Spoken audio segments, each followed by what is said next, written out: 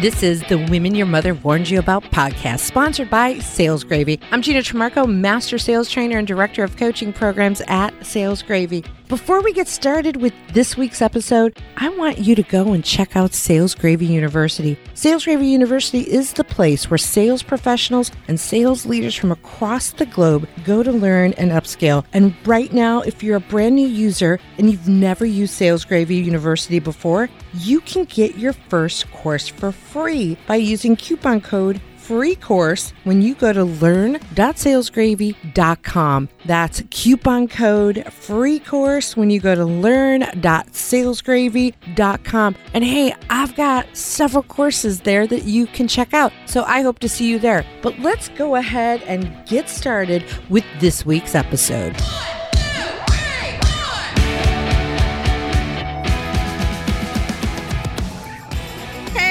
Welcome to another episode of the Women Your Mother Warned You About, brought to you by Sales Gravy. This is Gina Trimarco. And I am Master Sales Trainer at Sales Gravy. Now you can go. And I am Susanna Gray Jones. Watch yourself, Susanna Gray Jones. Oh, I am watching. Susanna Gray Jones. She's still standing. She's still standing. She's still here. And this is another episode that goes rogue. No guest on the show this week. And hey, you know what? I got some feedback over the weekend. Oh, here we go. We love our guests, but I got some feedback from some listeners who are like, we love your guests, but we want more Gina.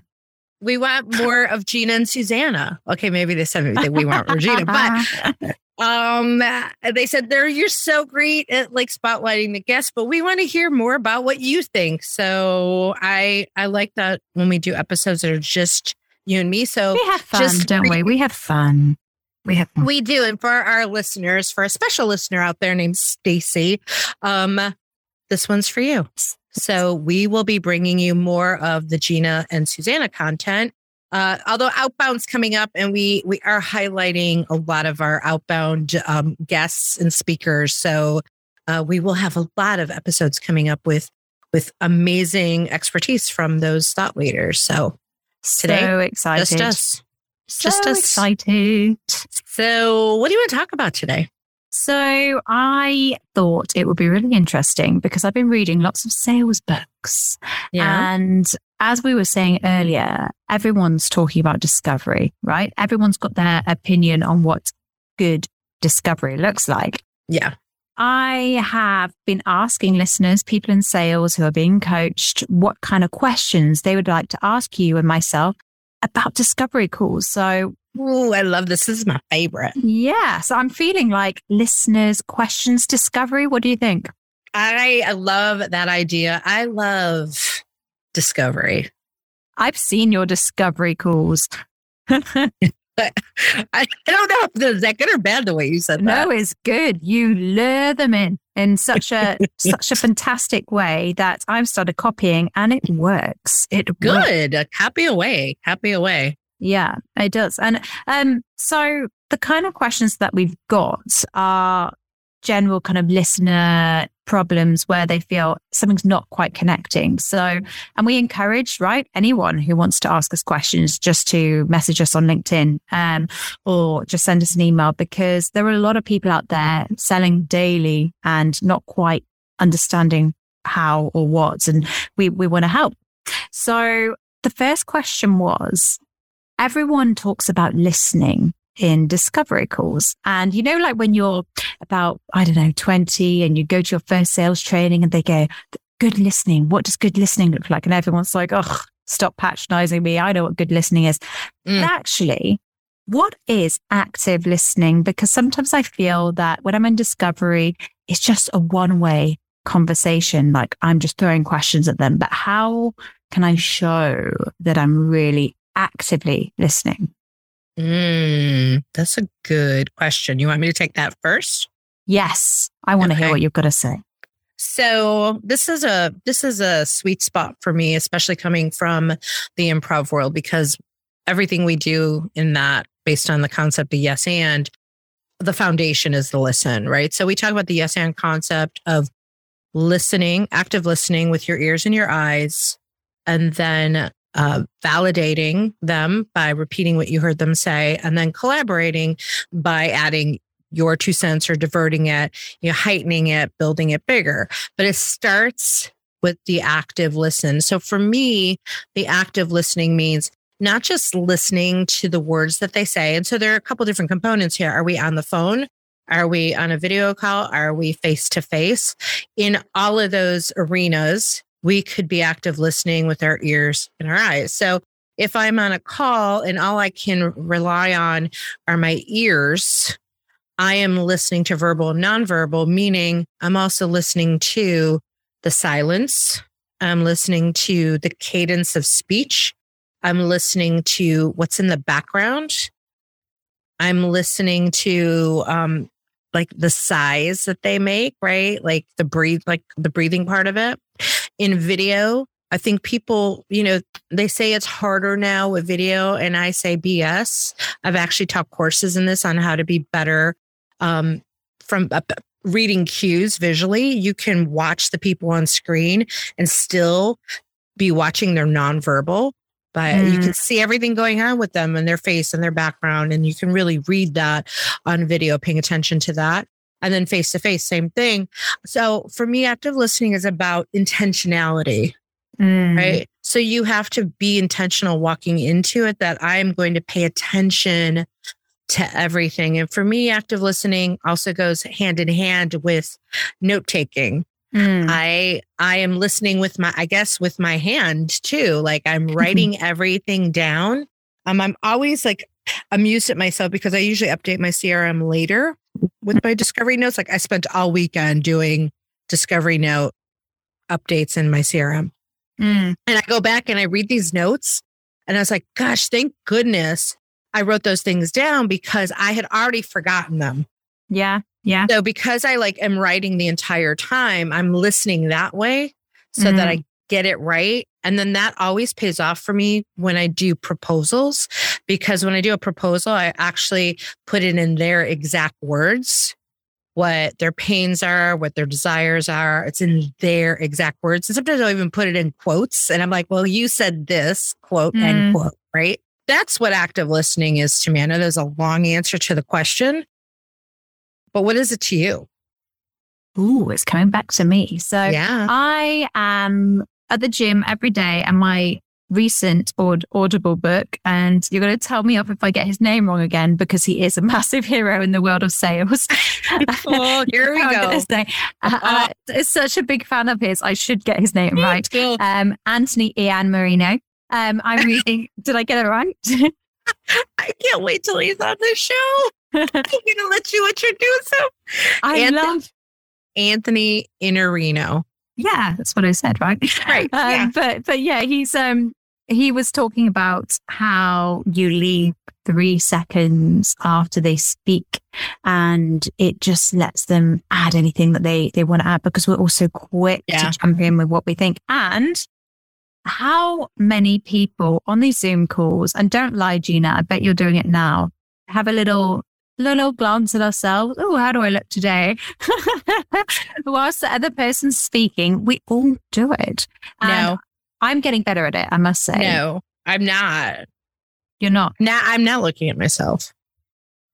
Well, you're awesome. I'm not looking at myself as much as I used to, because I'm a trained coach and trainer for Sales Gravy. But it's hard. Is that a thing for, no, I mean, because we're trainers and we've been trained in virtual selling, I think maybe it's easy for me to say I don't look at myself because I've been trained to not look at myself.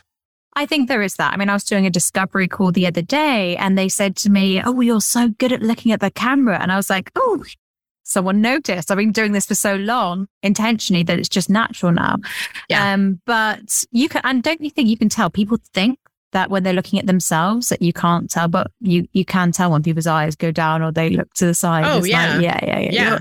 You're checking yourself out. But that does make listening in discovery calls a lot harder for many people. So I think there's that. But I think one thing is to experience it, right? So we all know how it feels when someone's not listening and we want to get our point of view across. And especially when you're on the phone and you can hear them typing, that feeling in your gut of like, how dare you? That rejection. Oh, yeah. It's awful. And it's the number one reason that people are failing in their discovery calls, in my opinion. Well, chiming in on that, like people ask about how to be better active listeners. I definitely, from what I've been told, possibly have ADD. So I am easily distracted. So because I know that I'm easily distracted, I have to be very intentional, which means have nothing else around me that could distract me. I just got a new phone because I broke my phone, and I went over to the dark side and got an iPhone, a personal phone. I've got a work phone that's an iPhone. And I just figured out how to turn off all the notifications on it, because those notifications will like totally take me in another direction. Right. So I have to limit anything that could take me off track so that I stay focused. I have to shut everything else off. I have a notepad next to me so that I can stay on track in the call and paying attention. Attention control. It's intention to have attention. Yes. And how lovely sometimes when you do put your phone, gosh, I sounded so posh then, didn't I? How lovely. How lovely. When you don't have your phone, when you don't have your phone and you spend some quality time having a conversation with someone. And I said to my husband the other day, one of the reasons I love discovery calls and I love the podcast is because I'm not doing my recruiting. I'm not waiting for someone to call me or to text me or, it's which you always have.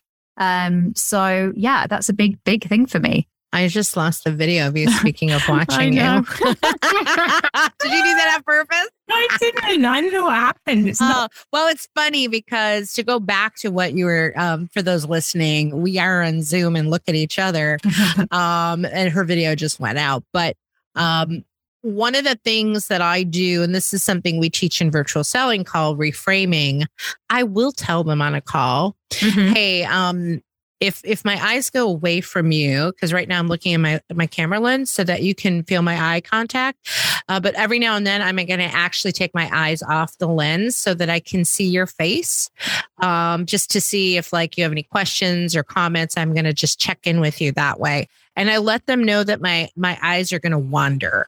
And so that's a really good way to let them know, because what they don't realize, because of the way we're wired, the subconscious is like kicking in with safety bias going, what's wrong with this picture? What's going on? What is she looking at? Who's she looking at? She's not paying attention to me. But if you pre-frame it and say, my eyes might leave the lens to check in on you, then when your eyes do leave the lens, that might actually make them feel like, oh, she's looking at me. Yeah.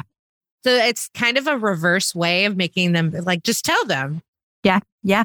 And we never do that. And that's the thing. Like it's easy. It's easy to pre-frame. And it's such a big thing that can happen that can essentially really change the way that somebody sees you in one of these calls. So it's a massive one. And I do think that we talk about active listening a lot and people think they do it, but they don't realize they don't. So I think there's a massive point there about assuming that you listen. Well, everybody assumes that they're good listeners. And then whenever I teach that yes and exercise, the feedback always is, oh my gosh, I'm not a good listener. I had no idea just from doing that exercise, because in that exercise, you have to listen to be able to repeat them word for word. Yeah, 100%. You can't paraphrase it. You have to repeat it in their words, which means you have to listen. So when they do that exercise, which by the way, our listeners can get that exercise by downloading my Book of Play ebook at Sales Gravy. So in the Sales Gravy resources, just go to salesgravy.com. That's free, right? It's a free one. Yeah. You could just go to our free resources and download the play. Explains how to do the yes and exercise. But I always get, people always go, oh my gosh, I had no idea I was a bad listener. Yeah. And do you think it is down to attention control? I think it's attention control. I think it's an intention to have attention control. And I think it's because we're so worried about how we come off and how we look that we're actually listening to the voices in our head. Yes. Versus the voices speaking to us. I think it's something that people do in general social situations as well as discovery. There was a great thing I was watching on TV the other day because I'm into my music. They were talking about music improvisation, so jazz, and they were going back through, the whole different cultures and what it means to improvise in jazz and why people like listening to it. And one of the things they said was, someone said, I can't improvise. I'm a good musician, but I can't improvise. And they said, well, you're doing it every day in conversation. Yes. And they thought about it and they're like, oh yeah, I am. So it's like you say, as children, we're taught to improvise, but then we grow out of it and we become actually, we're actually not taught. We're actually born. No, we're actually born with it. Yeah. And then we unlearn it. Yeah. So we unlearn it. So you're wired for it. So if you look at the studies on creativity, 98% of us were creative geniuses at age 5, 98% based on the studies. We actually unlearn it over time. So if you watch babies and you watch children and how, especially children, think about your own littles, right? They're make-believe and they're invisible friends and the different crazy things they come up with in their storytelling. They are constantly improvising until we beat it out of them.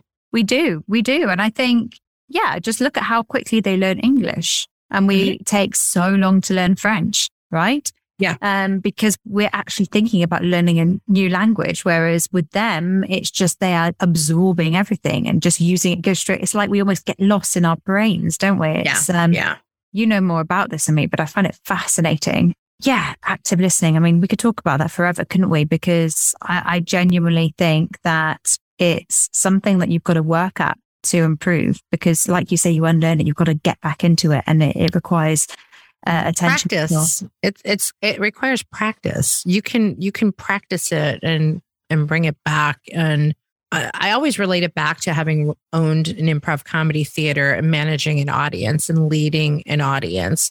And you really get there. You keep them engaged when you can call things back throughout the show, right? If I took 5 minutes at the beginning of a show to get to know the audience, and I get to know a little bit about several people in the audience, and then I sprinkle that in through the show, right? And I bring it back maybe half an hour into like, oh yeah, that English girl from the UK is here. Right. And I might call back something about you. Right. And it's one little thing. And it was the only thing that you told me about yourself. But the point is that I remembered you and I called it back. And all of a sudden you're like, oh my gosh, she's the best listener in the world. Yeah. Because I remembered one thing. Yeah, exactly. And I think we go into autopilot as well. Like, think back to, I love, Keith gives a great example of this from Sales Gravy. When you are in your car and you go to the same place that you've been every day and you don't think about it. So we all get used to supposedly listening, but maybe not listening. But I once had a really bad experience. I lost my grandma in the middle of some training. And I had to carry on training. I didn't have a choice. I just had to carry on training.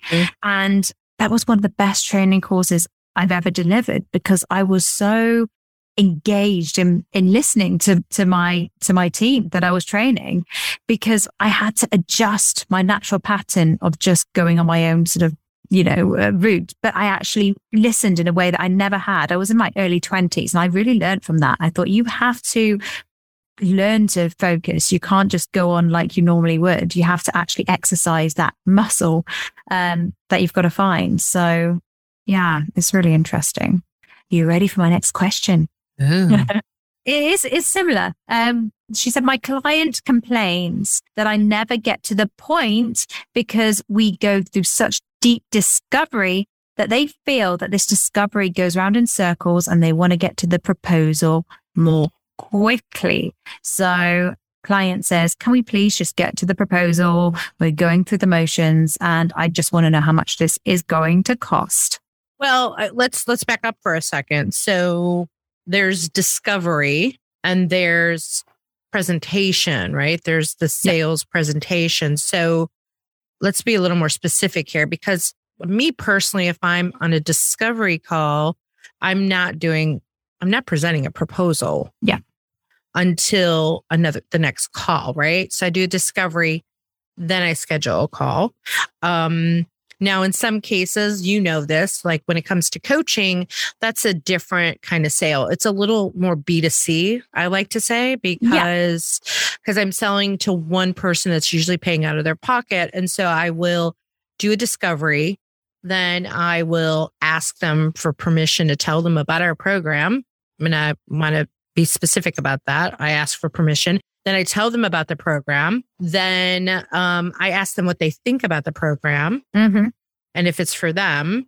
And then I get around to the price. Yeah. So to be specific with this person, at what point do you know, are they in a situation where that person is asking for a price? Is it really in the discovery session, or do they do discovery and presentation in one call? Yeah. And I think the point of the person who was asking the question, they felt rushed past the discovery. So regardless of whether it was in the one call, I think they felt that the client was trying to rush them to get to the price. This is really common, right? Sometimes you get procurement who call up people and they say, just let me know the price. Just let me know the price. Please, I haven't got time. Can we just get to the point? And I get asked this a lot by people in coaching, and get asked it all the time when I'm doing training. And I always say, put it back onto the client and, say, I would love to get to the point and give you a price, but it might be the incorrect price unless we go through this process. And I'm here to solve a problem for you. I might not get the right problem. And that this process is for you as much as me to find out where we can help in case we don't know of something that's really important to you to help solve your problems. Yeah, there's another way I've handled this. I'm in the middle of a deal right now that is multi-stakeholder. I mean, the first call with them had 12 people on it. That's how big, like from a stakeholder perspective. And I was able to really quickly identify and say, at the very beginning, I kind of laid out the expectations, right, in the initial discovery. And I laid out the agenda, like there's a lot of you. So I want to hear from each of you. So this is going to take a little while to get through. And based on the size of how many people are involved, because they had a committee, like, let's gather all that information. And then I think this is going to actually take us several calls, which I personally don't like. But I knew like I wasn't going to get everything I needed in the first call because there were so many people. I knew this was a complex sale for a variety of reasons, because there's so many people involved, not just in decision making, but the number of people we would be training was large, still going on. And so I laid it out for them up front and said, this is going to take several calls. And then like even towards the end of the discovery, right? I said, when I started getting into the understanding their buyer process, like, let's talk about what this process looks like on your end. So how does this normally work? Who would ultimately make this decision? But more importantly, when did you anticipate getting started? Right? And like, when were you hoping to have training start? Right? And they gave me a specific, like, well, we were looking at September. I'm like, okay, well, let me just kind of paint the picture for you. For us to start in September with this many people, with a variety of content, not just one subject, we would need to be working together as a group, laying out your content in July. So this was like, I want to say this was early May, maybe. So I'm like, we need to like actually start laying content out in July, in 2 months, in order to make your September deadline. So let's reverse engineer it. Right. So I painted the picture of what the expectations were, how many calls it would take to get everybody on the same page. I gave them homework, so to speak, a micro commitment of things that they needed to do in preparation for the next call, and let them know that we still haven't given them a price yet because it's that big and complex of a deal. You can lay out the expectation. You can do the things that you've already said, right? Like, I'd love to get to the price. I need a little more information before I can actually give you the best price. We might not even be a good fit for you. Yeah. And until I get more information, I'm not trying to play a game with you based on what we sell, right? Yeah. It's not like here's one price and we're not a commodity with, take it off the shelf. It's not overly transactional. It's very much. And maybe they're not a good fit for you, right? If you're going to just want to get to the price straight away, maybe we're not the right fit for you, because the last thing we want to do is to sell you something that isn't going to tick all your boxes. And in order to tick, it's just one of those things. And I think, like you said, framing it from the beginning, educating them that this is the process and this is how it works. And if I was a buyer and you said that to me, I'd be like, well, I'm going with Gina because she really wants to take the time to care, to understand me and what my needs are. It's I love that you say that, because this client in particular that I'm talking about, prospect, that I just did their second discovery call the other day, and there were less stakeholders on that call, which I was like, thank God. And by the end of that call, I said, okay, we're getting closer to what we need, and we have our next steps for that. We're getting to the pricing part. We're not there yet. But towards the end of that call, one of them said, thank you so much for all the time you've put in to this with us. And everything that they were saying throughout that call implied that we were vendor of choice, right? We don't have a deal on the table yet. They haven't signed off on anything yet, but we know, and this is something that we teach at Sales Gravy, how do you tell if you're getting an implicit yes? And everything is aiming towards implicit yes. And I had someone else on that call from Sales Gravy on with me, and I'm like, what did you think? And she's like, the way they're talking, it's as if they're going with us now. On our first call, they said that there were 6 vendors in play. And I think that's where maybe I earned some respect with, I kind of just laid it out for them. I'm like, well, if you got 6 vendors involved, this could take a while. What's really important to you from a vendor perspective. And then I even asked them who they were looking at. And one of the guys said, why would you ask that question? I'm just curious. Like that would be a question we would want our guys to ask, but why are you asking that? I'm like, so I want to know, that will give me an indication of who you think is good, what's important to you. I'm like, that tells me a lot by who you're looking at. But now the whole conversation, it's like, we've spent this much time together. They're pretty invested in us as we are in them. I love that you asked that question. You said, who else? Just so I can get an idea. And I think I was thinking about this while you were saying it. I think in recruitment as well, when I sense that somebody, if I'm not feeling confident in that moment, I might not ask the right questions. And I think a lot of people do this. So for example, I was rushing a process with a candidate, and I sensed they were so good. I was like, I'm going to get them into that placement straight away. I know, because I've got to be quick because someone else is going to snap this candidate up otherwise. And I missed asking them that question because I was actually scared of the answer.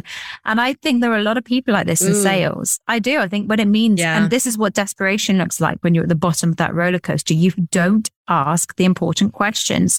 And in my case, it wasn't that I was desperate. It was that I was in a rush because I had a load of different things to do. But I think some people do get desperate. And because they're so desperate, they don't want to admit or find out that blind spot, which could teach them the reality that they're not going to close the deal. It's interesting. It's denial. That's what it is. Yeah. It's again, I go back to the kid thing, right? Yeah. I have often been called a big kid, and I take that as a compliment. Because I'm genuinely curious. Sometimes I'm unfiltered. I ask what's on my mind, but I'm genuinely curious because I want to know what's on the playing field. Like, why wouldn't I ask those questions? Why wouldn't I ask you? Now, I never ask budget question because I truly believe people find the money for the things that they need and they want. So I never ask budget because that's a whole nother story. Every time someone tells me how flush they are with cash is usually when they can't pay the bill.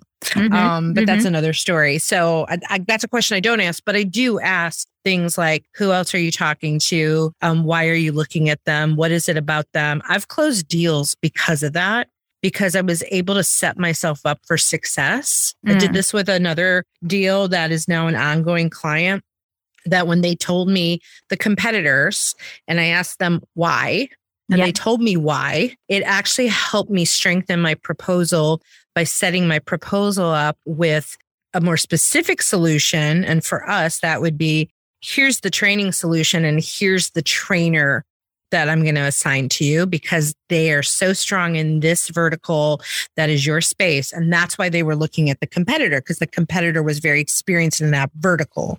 So I knew that would give us a leg up if they were going to go with the other one, because they, people get attached to that concept of like, well, they have experience in the vertical. And I have to turn that around all the time and say, do you want experience in the vertical or do you want experience in closing deals?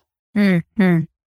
So to me, you have to ask those questions. And why would you be afraid to ask that question? That's what I don't understand. Yeah. Well, I agree with you because I'm not afraid of people. And I remember when I was very young, someone said to me when I was just in a shop closing account cards, it was it was a student job. They were like, "You're not scared of people, are you?" And I was like, "No, because what's the worst that can happen, right? You're not scared of people. In fact, I'm probably a bit more scared of people than you are, Gina Trimarco, because I've sat in your discovery calls and I actually believe you could argue I'm quite English, you could argue whatever, but I am more used to implying things because again, we've been through this in our culture episode, but it's thought of to be more American to get straight to the point. But since I've been hanging out with you Americans, I've been practicing being a bit more direct. And you know what? I've surprised myself. It works. If you're not afraid to, then go for it. Ask those direct questions. And yeah, look at her. She's looking all proud there, looking all proud. Well, I'm sorry. I'm thinking about one of the questions that I ask that you now have been using more, and it just makes me smile. You know what question. What are you afraid of? That's it. What I even say it in an American accent. But it's true, there are some brilliant open questions out there for discovery and I just put what in front of everything. I mean, it's old school open questions, but with anyone, if ever you want to get information out of someone, what else? What are you afraid of? What's on your mind when you said that? Why is that important to you? Can you tell me a bit more about what it is about that is important to you? There's some golden questions. And I beg everyone to write down your discovery questions because I've got my questions written down. But how many times are you in a discovery call and you forget those awesome golden questions? So I would say to everyone who's listening to this, if you're doing sales, have your golden questions up so you don't forget them, because that will get you the information that you need. Well, I mean, okay, so here's my philosophy in general. I know you probably have more questions on your list from listeners, but my philosophy on discovery is that, and we teach this at Sales Gravy, there's a framework, it's the SCORE framework. So we teach that, which is categories of questions. And there are questions that you have to get answered at some point, right? About their buying process, about where they are now, where they want to go. Like there are questions that you have to ask, really good questions, right? Have that list. And then be ready to pivot and improvise on that list so that there's some fluidity in the discovery, because it should be a conversation. Mm-hmm. It's a discovery conversation. So you have to be able to flow with it and not process them. And I think, and I'm sure you're okay with me saying this, I think this was some feedback I gave to you months ago of slow down in the questions and ask a question based on the last answer you got. Well, this is what you train, right?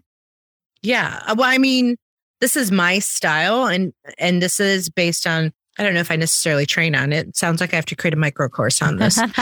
I've heard your course. but I've never actually trained on a specific discovery conversation course, but coming from improv, we're so active listening that the next question, and I've had this, through being a podcast host as well. A lot of my questions are based on the last answer you gave me. So I'm digging deeper. I'm saying, tell me more about that last thing you just told me. And so what that does for the person I'm talking to is it makes them feel like I'm really listening because I'm drilling down and like, oh, tell me more about that.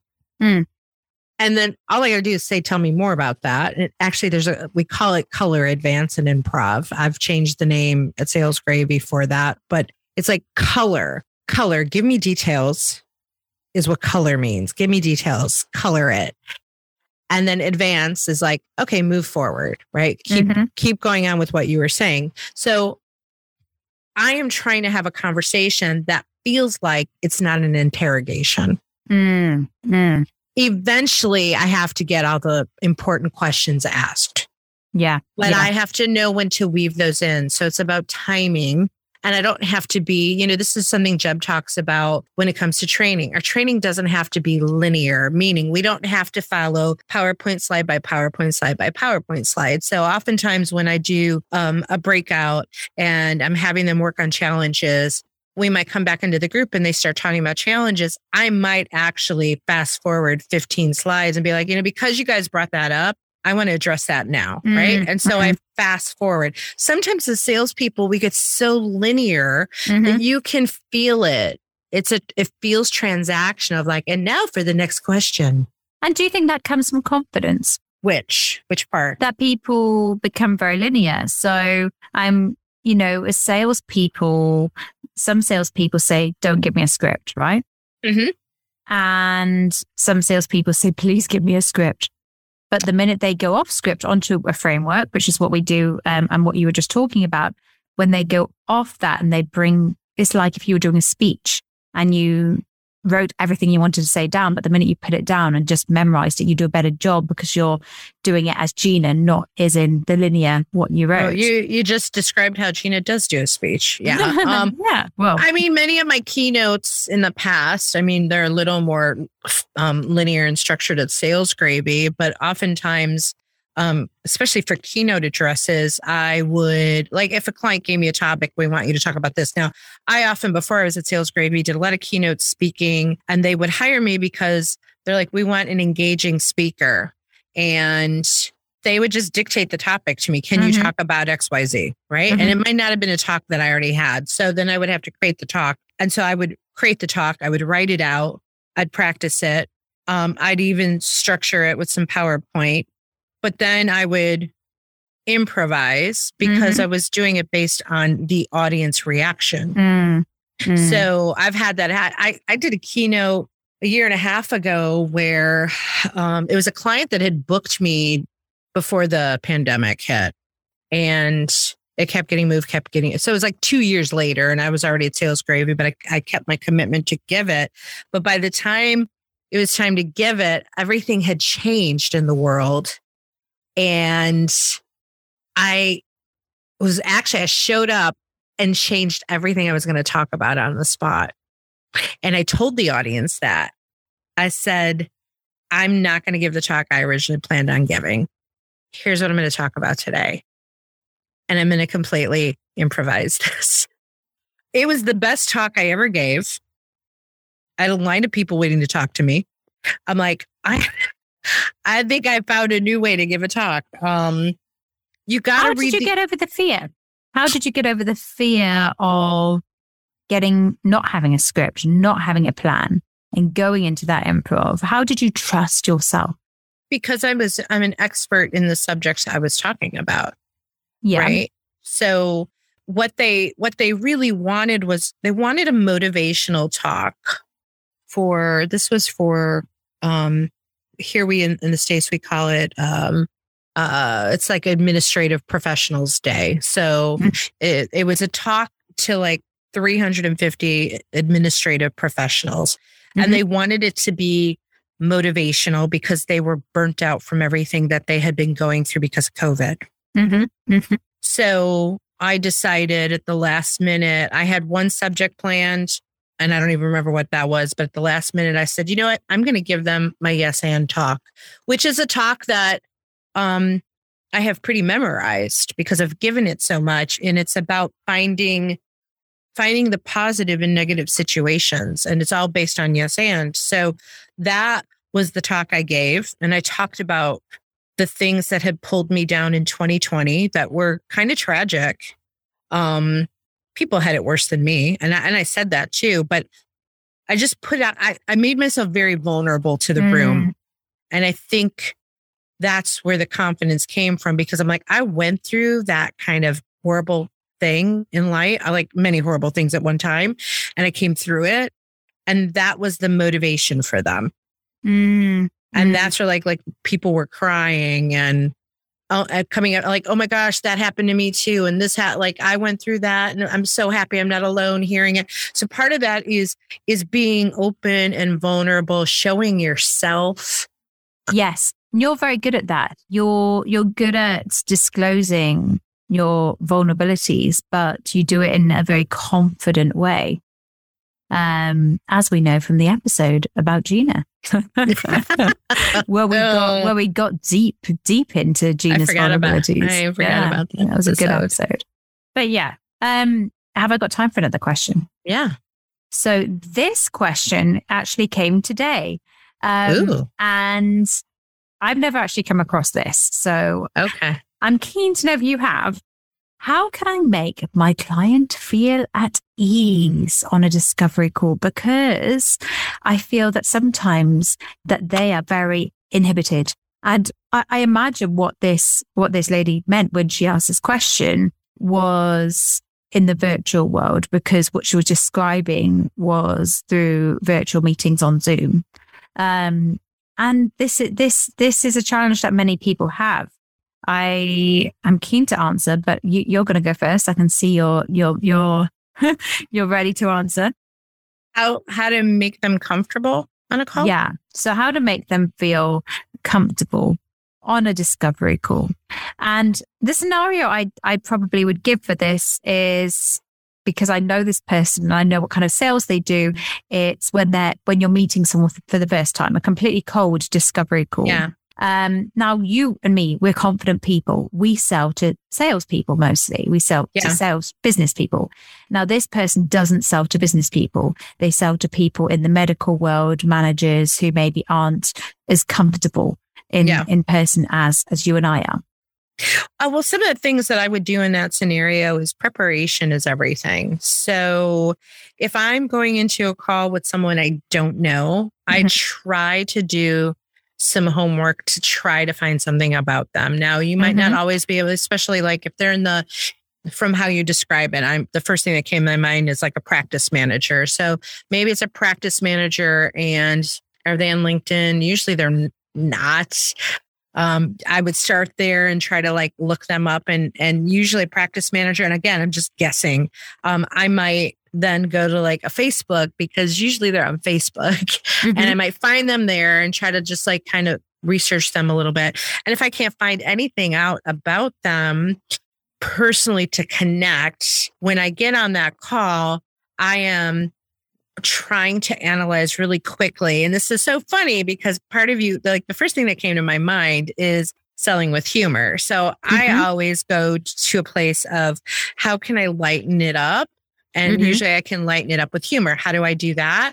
I'm as quickly as possible trying to assess the situation for something I call, what is the first funny or interesting thing in the scenario that person might react to. So I might test the water with something that will make them smile or engage them. That's about them. Or I might start with like, hey, Susanna, I know you got to be so busy in that office right now with everything going on, right? So I might go. busy. I might go straight to something that, if I don't know something about you personally, I'm going to try to understand your job. Yeah. Yeah. So that I can find a way to connect with you and be like, I know you got to be so busy with what you're doing. And I cannot tell you enough how much I appreciate having just a little bit of time with you today. And I hope it's a nice break from your day. Yeah. So I'm trying to make it about them, basically. Yeah. And I think that's good. I think that's great. I think, finding out about their day, finding out a bit about them, showing that you're empathetic to their day, what they're doing.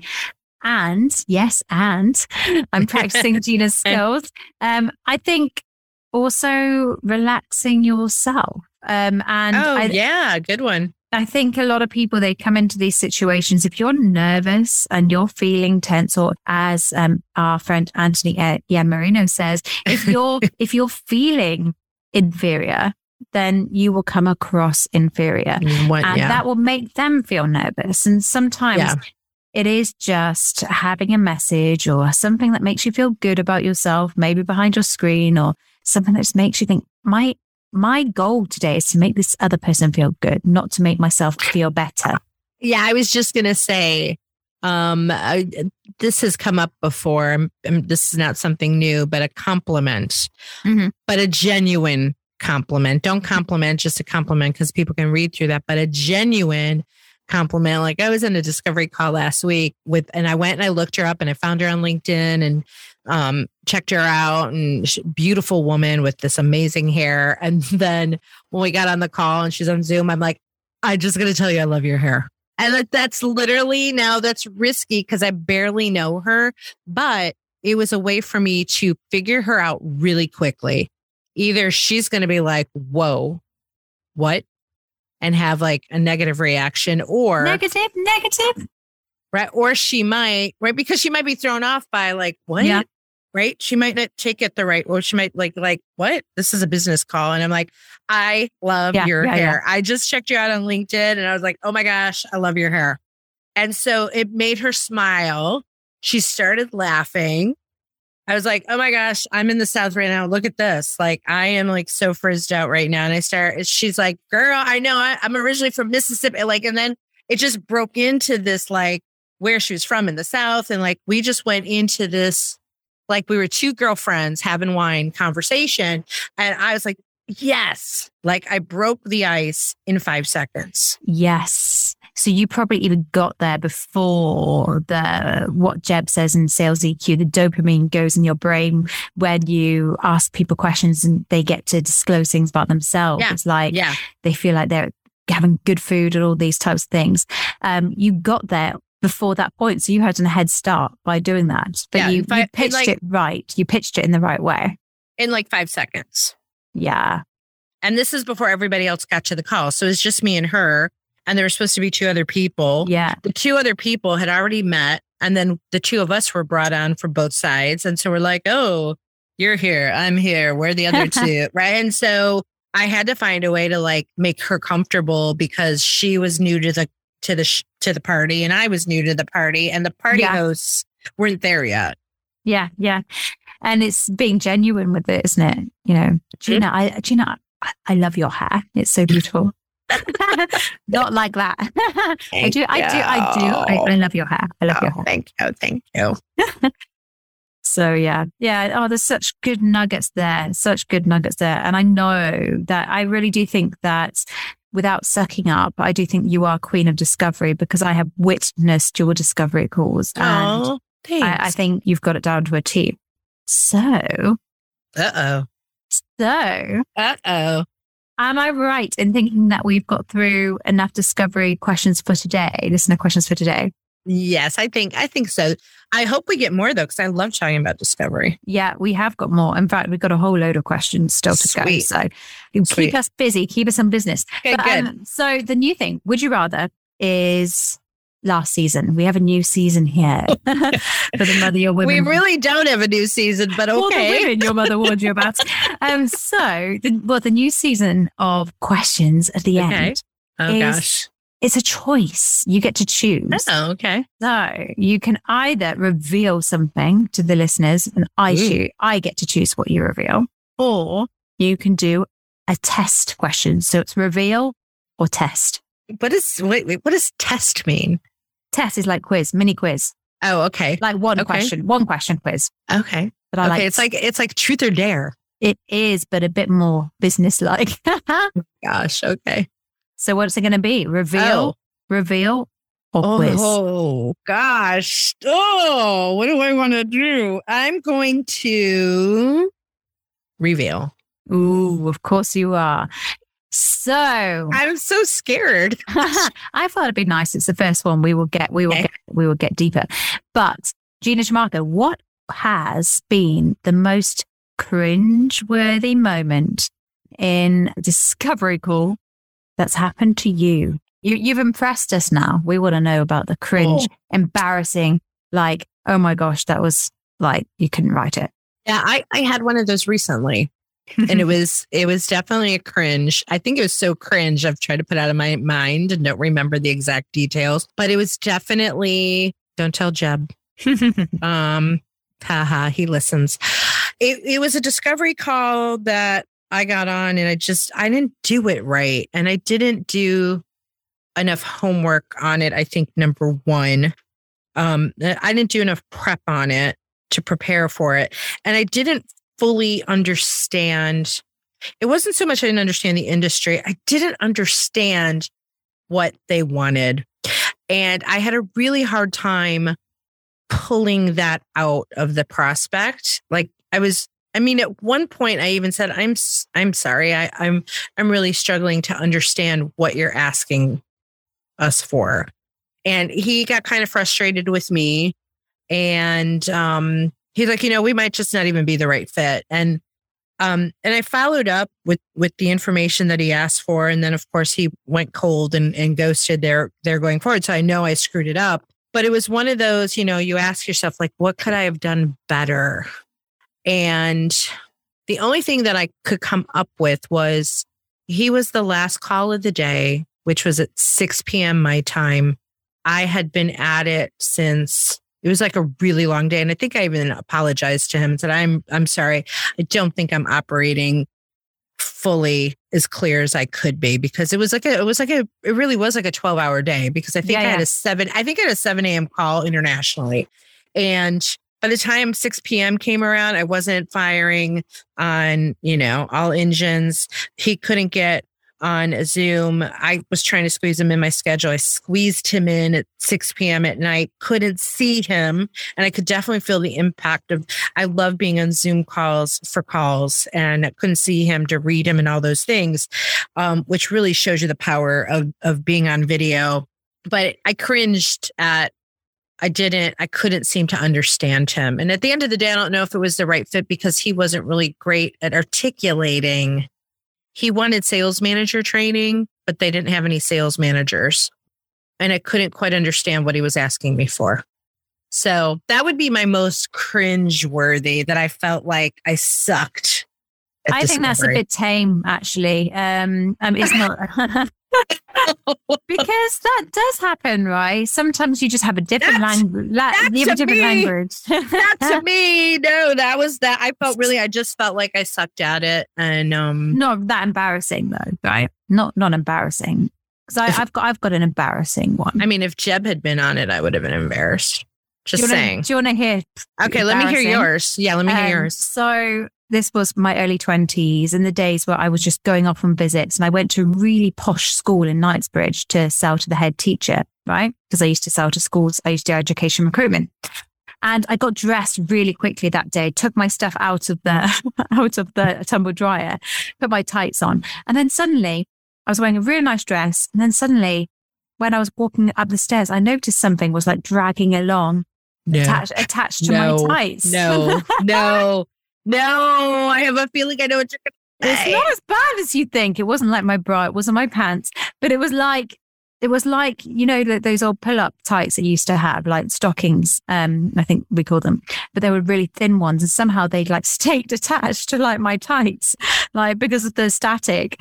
And like I was like walking around with tights just dragging along from my feet. Like, oh my gosh. And I only noticed at the end somehow. So I mean, how cringe is that? And it was like the poshest school, where all the girls only wear their skirts below their knees, and Oh my god! So yeah, that was a bit cringe. That was cringe. That's kind of cringe. I like the word cringe. I also like. Did you say Tumblr Jaya? Is that? Did you say Tumblr Jaya? Tumble dryer. Oh, tumble. What do you call it? Tumble dryer. What do you call it? The thing that you dry your clothes with? Dryer. Oh, okay. You don't call it a tumble dryer. I don't call it tumble dryer. No, no, I don't. I have to go get the clothes out of the tumble dryer. Yeah, that's what we do. No. I love it when we come across a nugget of an English versus American word. When we don't even try, we just improv it. It came out. Okay, well, as a matter of fact, I have to go now get stuff out of the tumble dryer. So I think be sure to miss your stockings. I'll make sure to take off my stockings from my pants. Don't let your stockings stick to your pants. I hope our listeners find this as funny as we find ourselves. Well, as always, it has been delightful and lush to be here with you, Susanna Gray Jones. It's been totally awesome. Thank you. All right, listeners, we gotta go. Thanks for listening to this episode of The Women Your Mother Warned You About, brought to you by Sales Gravy. Hey, go check out our courses at salesgravy.university. You will find all kinds of courses there by myself and Susanna, and of course, Jeb and many others. Go check that out to level yourself up. And for more information about this show, go to womenyourmotherwarnedyouabout.com. You can also find Susanna and I at salesgravy.com. I'm out of here.